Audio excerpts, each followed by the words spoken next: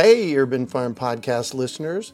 If you're as passionate about preserving the bounty of each season as we are, hey, I canned my first peaches at the age of 18, and that was a long time ago, then you're going to love what our friends over at Denali Canning have in store for you. They're on a mission to spread the love and knowledge of food preservation, and they're inviting you to join the journey for free. Right now, Denali Canning is offering free canning lids to anyone who wants to dive deeper into the world of food preservation. Yes, you heard that right, absolutely free. It's the perfect opportunity for both seasoned canners and those curious about starting. Denali is about quality, reliability, and supporting the canning community, ensuring that you get the best results every time you preserve. So why not give it a try?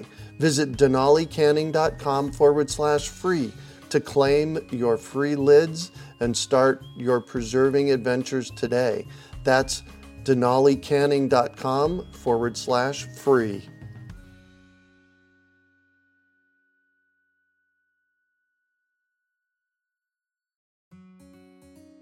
Greetings, urban farmers, gardeners, and healthy food visionaries. Farmer Greg here, and welcome to the 765th episode of the Urban Farm Podcast, where every day we work together to educate and inspire you to become part of your food revolution.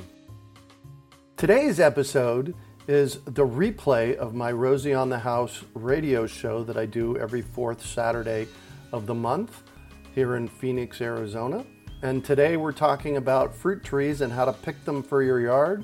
It primarily revolves around desert fruit trees, but there's a lot of good data for anybody wanting to grow fruit trees. Enjoy. Rosie on the House, every Arizona homeowner's best friend. Come on around back, Arizona. It's Saturday morning, 8 o'clock, the outdoor living hour here at Rosie on the House, your Arizona Saturday morning tradition since 1988.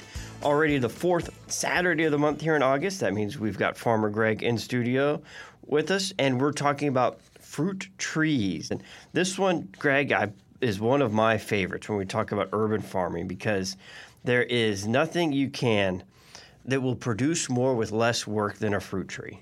And that's one of the big reasons that I love to grow them, is because you plant them once and you can get fruit for decades. And I actually had in the backyard of the urban farm 2 citrus trees that were planted, are you ready for this? In the 1920s. And they were still reliably producing fruit every year. That's at this point, they're 100 years old. That's pretty incredible. And talk about return on your investment. Even if those trees had only lived to been 50 years old, you would still got an incredible return. But no, here we are 100 years later, and they're still cranking out produce. Exactly. And there's so much abundance that comes from fruit trees if you pick the right fruit trees. And that's really the thing we have to make sure that we do. And that's what we educate people about in our fruit tree program with the urban farm, is how do you make sure that you get the right fruit trees? Because did you know that you can go into most nurseries in every big box store and they will sell you a fruit tree that will never make fruit? In the desert climate, it might, if you take it up to Flagstaff and plant it at a higher elevation where there's more chill hours. But exactly. A lot of these Arizona's a region, so they deliver to Arizona. There's a lot of regions inside of Arizona that, there's no tree that's applicable to all of our growing zones. Exactly. And in fact, I was at one of the big box stores a few years ago, and I called them on it. I said, look, guys, this stuff will never make fruit here. And they said, yeah, we know. It's for people to take up to Flagstaff, I think what they told me. Then why are you selling it here? And not in Flagstaff. Yeah, wouldn't you just drive up to Flagstaff and then buy it there instead of buying it, putting it in your car and hauling it up? Exactly. So there's a few things you need to know. And for those of you that have listened to us for a long time here, this will be a review, but there's 3 main things that you need to know in order to buy fruit trees that will actually make fruit. And the first 2 are standard in the industry. The third one is something that I figured out over the past 25 years in growing and experimenting with literally hundreds of different varieties of fruit trees on my property at the urban farm. So first one is what we call chill hours and fruit trees, especially deciduous fruit trees. Now, deciduous fruit trees are the ones that lose their leaves in the winter. They go dormant. So this is your apples, apricots, plums, pomegranates, figs, those trees. They require a certain amount of chill hours. And if you plant a variety of peach that requires more than the number of hours that we get here, you will likely never get fruit on your peach tree. It'd be a pretty tree, but it won't produce the fruit. It just won't produce the fruit. That's exactly it. And we get in Maricopa County, I used to say 350 hours. With the heat that we've been having the past few years, I've really encouraged people to go with 300 hours of chill. And chill is generally anything under 39 degrees between November and February. So given in Maricopa County that we get 300 hours of chill, if you plant a fruit tree that requires 500 hours of chill or 1,000 hours of chill, it won't ever make fruit. So the first thing you need to know in buying a fruit tree, especially the deciduous fruit trees, is how many chill hours do you get in your area? And if it's in Maricopa County, you get between 3 and 350. And then you need to make sure that the tag on the tree tells you how many hours of chill is required. I was at another big box store a couple of years ago in Phoenix, and the tag on the tree simply said peach. There are literally hundreds of different varieties of peaches, and about a dozen of them actually will thrive and make fruit in the low desert. That's it. So you need to make sure that you get a low chill tree that's proven to produce in the low desert. So that's the number one thing you need to know in choosing your fruit trees. Number two thing is, what rootstock is it on? This is a little bit more complicated than the chill hour piece. And rootstocks are specific to an area. And what I would really encourage you to do, first of all, come and get fruit trees from us, because we only bring trees in on the correct rootstock. But secondly, if you want to do your research about the different varieties of rootstocks that fruit trees are grafted on. And a rootstock is the roots that go in the ground, and the scion wood or the fruiting wood is grafted to the top. And we have certain kinds of rootstocks that do particularly well in the desert. In fact, we're going to be talking about cherries here in a little while, and cherries have never grown in the low desert because of the rootstock involved, and we'll talk more about that later. And this is nothing new. From what I've heard, all fruit trees, citrus, apple, apricot, plum, all of these trees for the past 100 years have all been grafted specifically to grow in the desert climate. Well, and specifically to grow. So if you have a particular apple like a Gala or a Macintosh apple, and you want an exact duplicate of that, what they do is they take a cutting, and this has been done for hundreds of years. They take a cutting from that tree and they meld it or graft it to a rootstock, so that what happens then is that grafted piece will produce an exact duplicate of what you started with.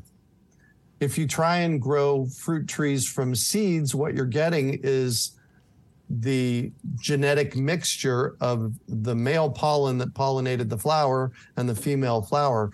And while you can grow trees from seeds, it's a challenge to get something that is actually edible. So that's why they graft trees. And do it very well. Like I said, they've been doing it for a very long time, and they've gotten very good at it. Yeah, very good at it. Exactly.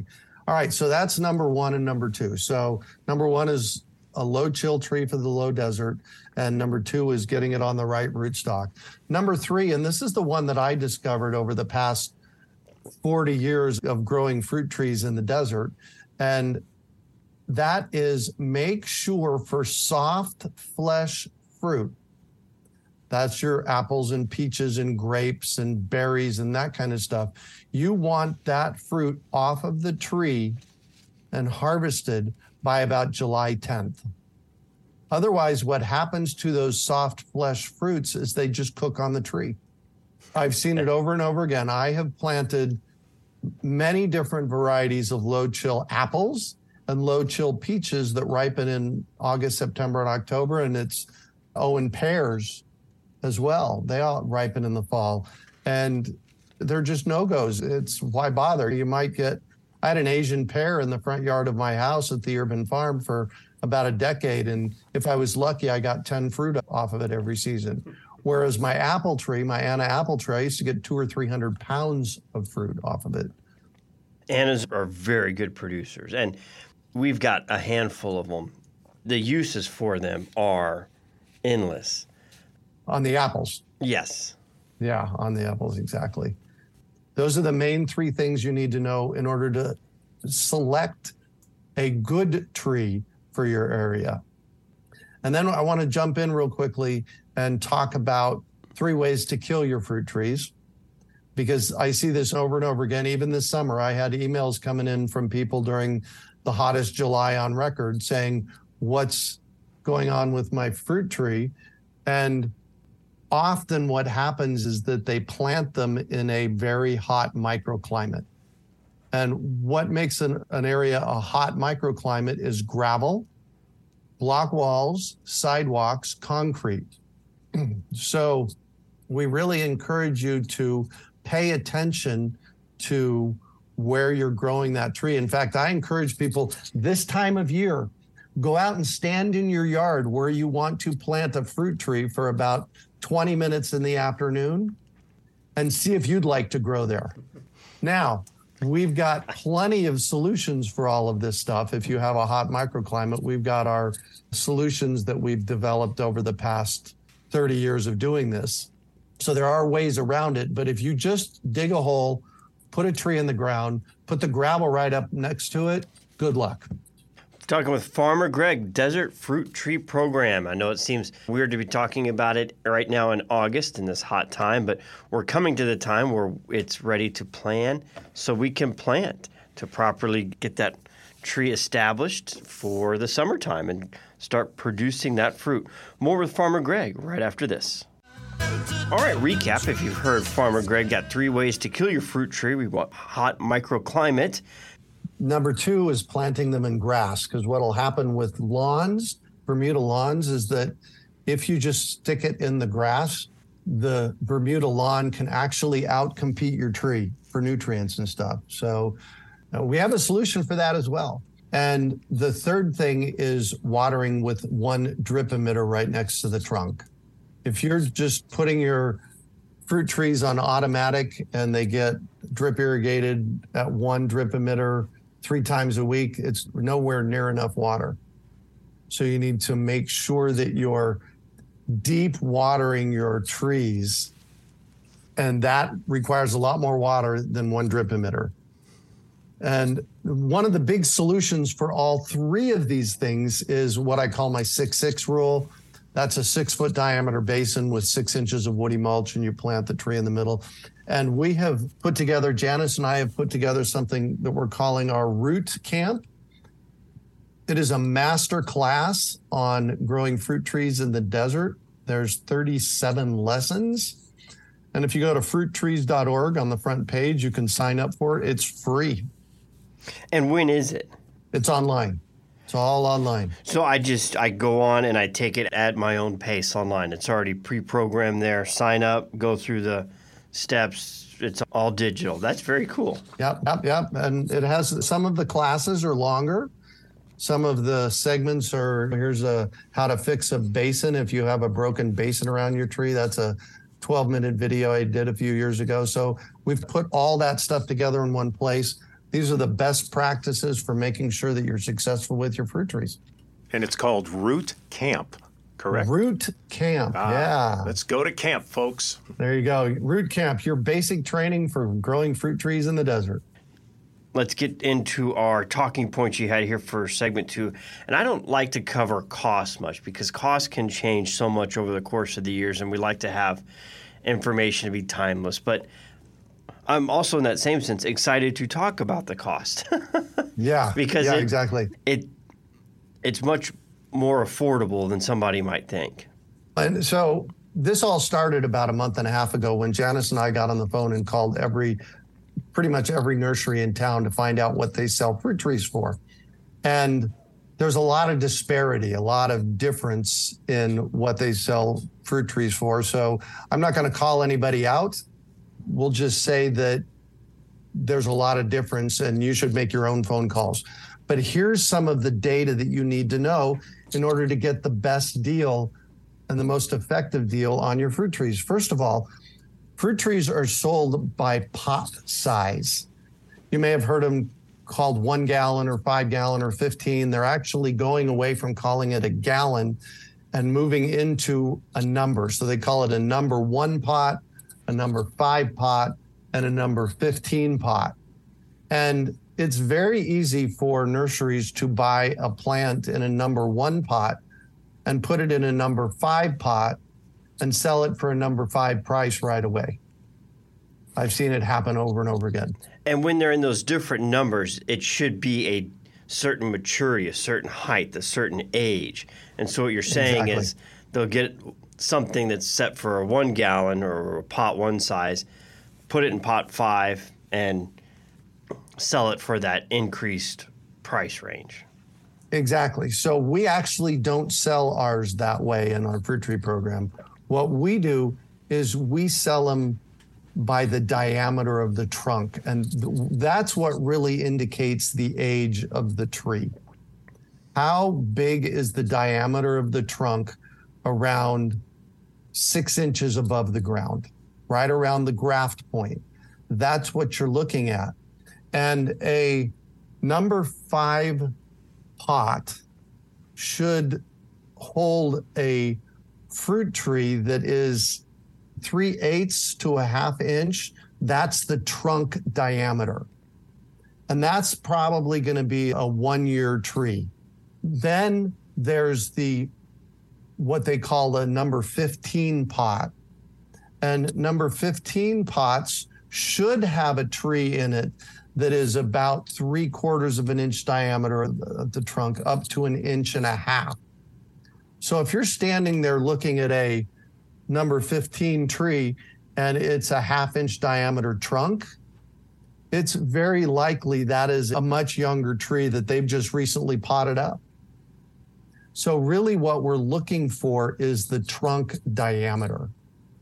And the trunk diameter for a number 5, that should be, like I said, 1/2 inch to 3/4 of an inch.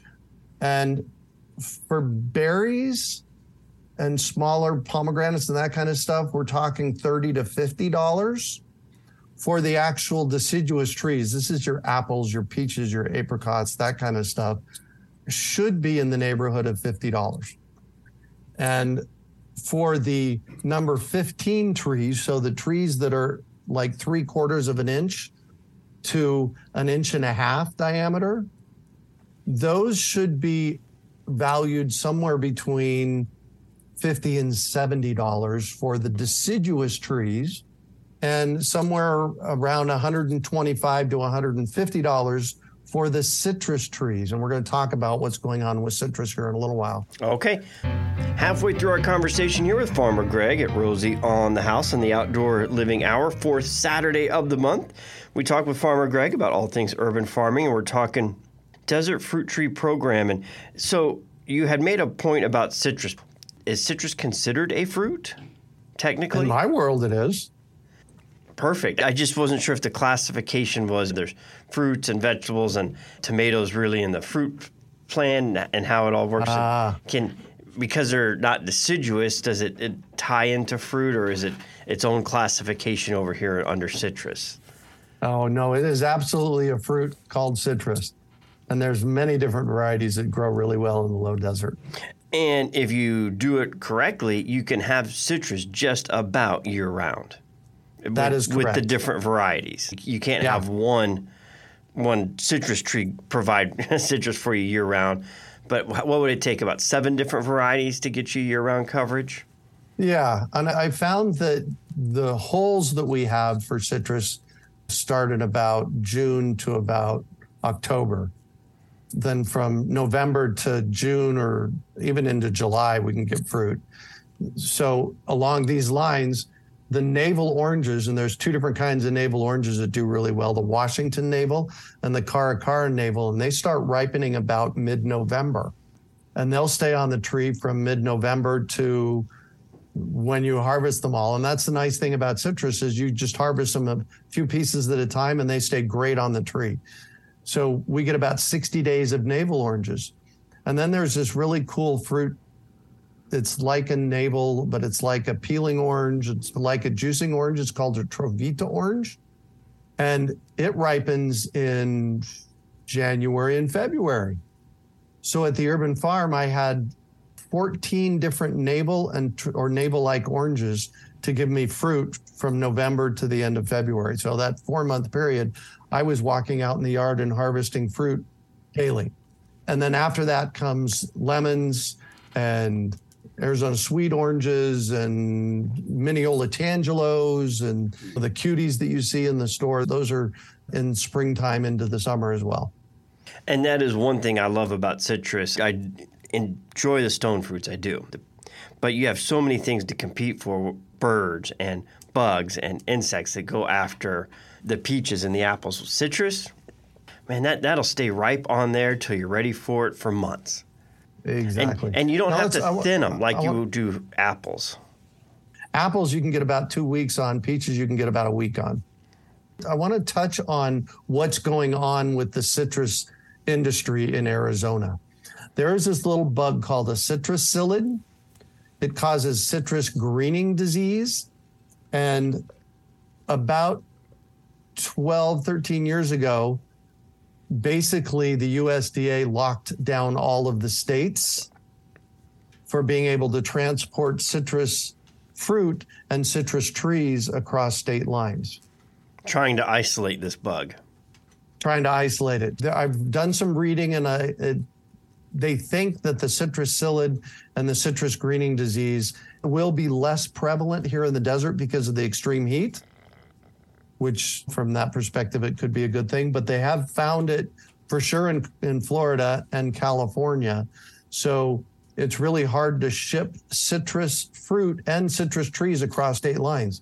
So about 10, 12 years ago, the USDA came in and started talking with the citrus growers in the state and basically gave them the guidelines of what they had to do. And it was such a big investment. The only company in the state that is growing citrus trees, Sunset Citrus Nursery down in Yuma, and they supply all of the citrus for all of the nurseries in the state, primarily because it is very hard to get citrus shipped in from California or elsewhere. So we basically have a very short supply of citrus, and unfortunately that jacks up the price more. But it's still a tree that will provide that return on investment for you once it starts producing fairly quickly. Exactly. Like I said, I had 14 navel or navel-like oranges that I planted in the 2004, 2005 time period, and I would get, easily 800 pounds, 1,000 pounds of fruit off of them every year. And that's keeping them small. And by keeping them small, you're trimming the tree small, so you don't have to climb to harvest the fruit. You're not keeping the fruit small. Correct. I am keeping the tree shorter. It's called urban orcharding. It's part of what we cover in root camp, how to keep your trees small so that you can harvest them from the ground. Let's jump in and talk about the other fruits that do really well here. Now, our program, the fruit tree program, we primarily bring in fruit trees that we've experimented with, that we know for sure if you do what we tell you to do, you're going to be successful with them.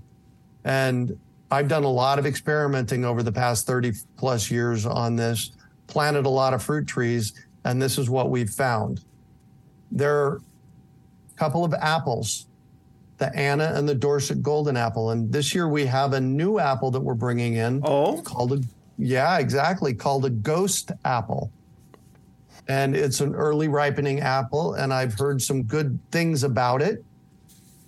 These all ripen in June. They start ripening on the tree at the end of May, and they'll be a little tart and chalky in May. And then as soon as they get crisp and sweet, the first week or two of June, you can start harvesting them. And they do really well. I used to get 200 to 300 pounds of apples off of my Anna tree in my backyard at the urban farm. We love our Anna apples. They're green. They're not your red delicious, but there's still so many things. You dehydrate them. They're a little tart, so you can still eat them, but you just have to know you're going to get a tart flavor, but great for baking. And when your tree is growing, you have to thin the apples. Yeah. If you leave them all in a cluster, you get 10 small apples, or maybe not 10, but 7 to 8 small ones. So you got to take off all those smaller ones. As we thin them, we fill them in buckets and we funnel them to the horses, and their whole mouths just turn green and they're drooling. And that's a big treat for them going into the summertime, is the Anna apple diet. Right? Yeah, exactly. Exactly. So then there's 2 different apricots, the Katy and the Gold Kiss. They produce about a golf ball size apricot. They're hugely prolific and absolutely wonderful. Peaches, there's about a dozen different kinds of peaches. My favorite are the Desert Gold, the Tropic Snow, and the Mid Pride. And those are 3 peaches that ripen 2 to 3 weeks apart. So if you plant all 3 of those, from about mid-May to the end of June, you're getting peaches. And that's a critical part, because if you had 3 Desert Golds and they all went ripe at the same time, you would lose a huge part of your yield. Peaches are really hard to keep up with. When they're the opposite of citrus. When they're ripe and ready, you better be too. Yeah, exactly. Exactly. And by planting them like that, we call that successive ripening. So you're putting a successive ripening, and there's other trees that also fit in that. The reason I love the Desert Gold peach is because it is the most prolific peach I've ever grown. It's an absolutely amazing peach. And they successive ripen in this order that you listed: Desert Gold, Tropic Snow, then the Mid Pride? Exactly. Perfect. So that's your first, second, and third bloomers, or ripeners. And then there's the plums. There's the Methley, the Beauty, and the Santa Rosa plum. I'm not a great big fan of plums, but they do really well here. They're low chill. They ripen at the right window. And then mulberries. And I get this a lot from people. Oh my God, it's illegal to grow mulberries in Phoenix, in Maricopa County. That is not true. I have done deep investigation in the rules around that. It is illegal to grow male mulberries. Female mulberries don't make any pollen, so there's no issue around them making the pollen, and they make incredible fruit. There's the Pakistani mulberry, which is about a 3-inch long berry, and then there's the dwarf black mulberry. The dwarf part is the berry. It's about the size of a dime, but it's the most prolific berry I've ever seen in the low desert. It will literally make thousands and thousands of berries over about a 2-month period. Every year we do a deal on the dwarf black mulberries, and I call it you buy 3, get 1 free, because they make great hedges. So if you buy 3 of them at our regular price, we're going to give you an extra one, and put them 4 in a row about 5 feet apart, and it basically makes an oleander-like hedge for you. Very cool. And they are very hardy. Mulberries do very well in the desert. Exactly. And then there's grapes. There's Thompson seedless and Flame seedless grapes. They do okay. And the okay part is that you don't get a table grape. It's not the size of a steely marble. It's more of the size of a pea to a little bit bigger. They're really sweet, but just for whatever reason, the heat gets to them and they just don't grow to full size. All right, Farmer Greg, down to our final segment here. And earlier you were talking about the chill hours and looking for that. But there are still varieties that if the chill hours match the desert, or if the rootstock graft matches the desert, there's still just some varieties here that are on your don't plant list because it's still a no-win scenario. Our desert can't grow every single variety of everything. Yeah. A lot of these, there's urban myths floating around about them, and I have yet to produce a lot of fruit off of these. So we'll start at the top. Pears. Pears are wonderful to grow. And as I mentioned earlier, I had an Asian pear in my front yard, and it gave me maybe 5 or 10 fruit a year. And a big part of that is because it ripens in the fall. The other thing about pears is that they're highly susceptible to something called fire blight. It's like somebody just took a torch and torched them, and that stunts their growth a lot as well. So with all of these trees here, if you want to experiment, I'm all for experimenting if you know you're experimenting. And you could experiment with pears. You might come up with a good one that produces, but I've not seen any pear production in Phoenix. The next one are nectarines. Nectarines are highly susceptible to thrip damage. Thrips are a bug. They climb up out of the soil and they suck on the fruit as it's developing and make it yucky looking, and basically it rots the fruit out. It's not something you want to do. What I tell people with nectarines, plant peaches. Perfect answer. Yeah, because the peaches aren't affected by that.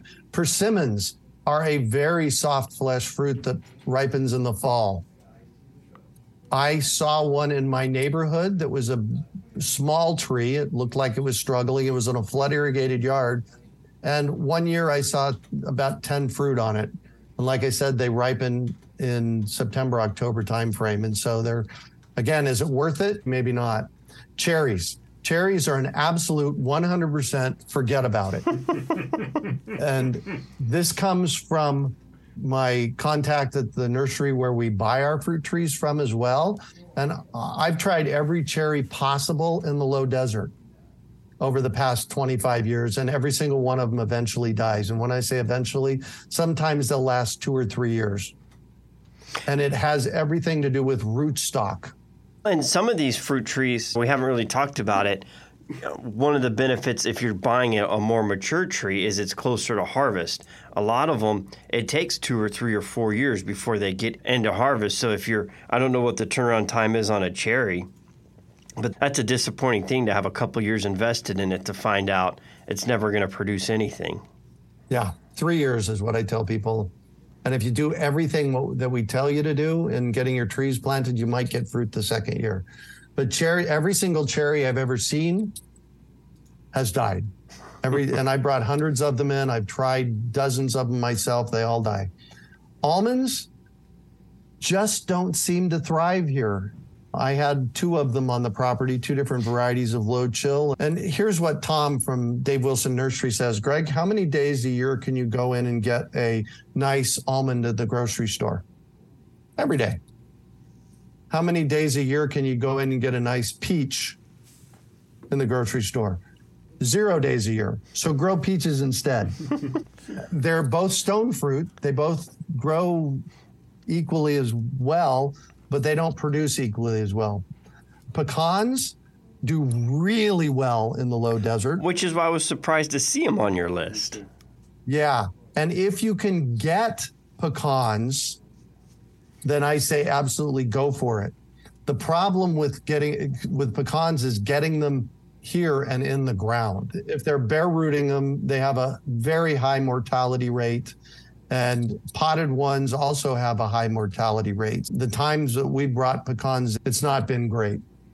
And we planted 4 from bare root about 11 years ago. And that's a long one. They say don't expect fruit for the first 7 to 10 years.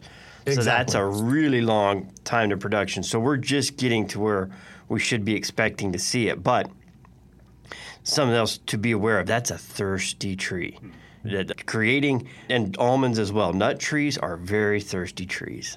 Exactly. And then this is the unicorn that everybody asks me about, avocados. Unicorn's a You good can word. experiment with them. Every single one I have ever planted or seen planted has died. There is one person in town that swears by them and swears that they're growing everywhere. I have never seen a producing avocado in Phoenix, sans one that was in my neighborhood, and it was a very old tree. You can experiment with it, but it's highly likely the heat's gonna kill it. I'd like to go on a driving tour with this individual you're talking about and see if they can't point these out to me. There you go. All right, Farmer Greg, you have an online class if somebody would like to learn more as we wrap up here. Yeah, so we're all about education. We offer dozens of classes every year. We offer our Root Camp, which is a master class with 34 lessons, and maybe it's 37 lessons on growing fruit trees in the desert. These are specific classes for growing fruit trees in the desert. We have our fruit tree education launch that's coming up. It's a 3-hour live event on September 9th. If you just go to fruittrees.org, there's a banner at the top that talks about our fruit tree launch and our root camp. Urbanfarm.org. It is free. And then you can hear Farmer Greg here September 23rd back in the Urban Farming Hour talking compost. Farmer Greg, thanks for spending your Saturday morning with us. Woo, thank you. We hope you enjoyed today's episode of the Urban Farm Podcast. Remember to listen for tips, advice, and resources to help you on your journey with urban farming. You can find us on the web at urbanfarm.org or send us an email to podcast@urbanfarm.org. In the words of Vincent van Gogh, great things are done by a series of small things brought together. Be encouraged that with each lesson learned and skill developed, you are one step closer in the direction of your dreams. Hey, Urban Farm Podcast listeners. If you're as passionate about preserving the bounty of each season as we are, hey, I canned my first peaches at the age of 18, and that was a long time ago, then you're going to love what our friends over at Denali Canning have in store for you. They're on a mission to spread the love and knowledge of food preservation, and they're inviting you to join the journey for free. Right now, Denali Canning is offering free canning lids to anyone who wants to dive deeper into the world of food preservation. Yes, you heard that right. Absolutely free. It's the perfect opportunity for both seasoned canners and those curious about starting. Denali is about quality, reliability, and supporting the canning community, ensuring that you get the best results every time you preserve. So why not give it a try?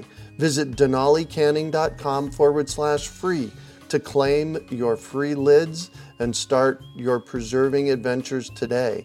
That's denalicanning.com/free.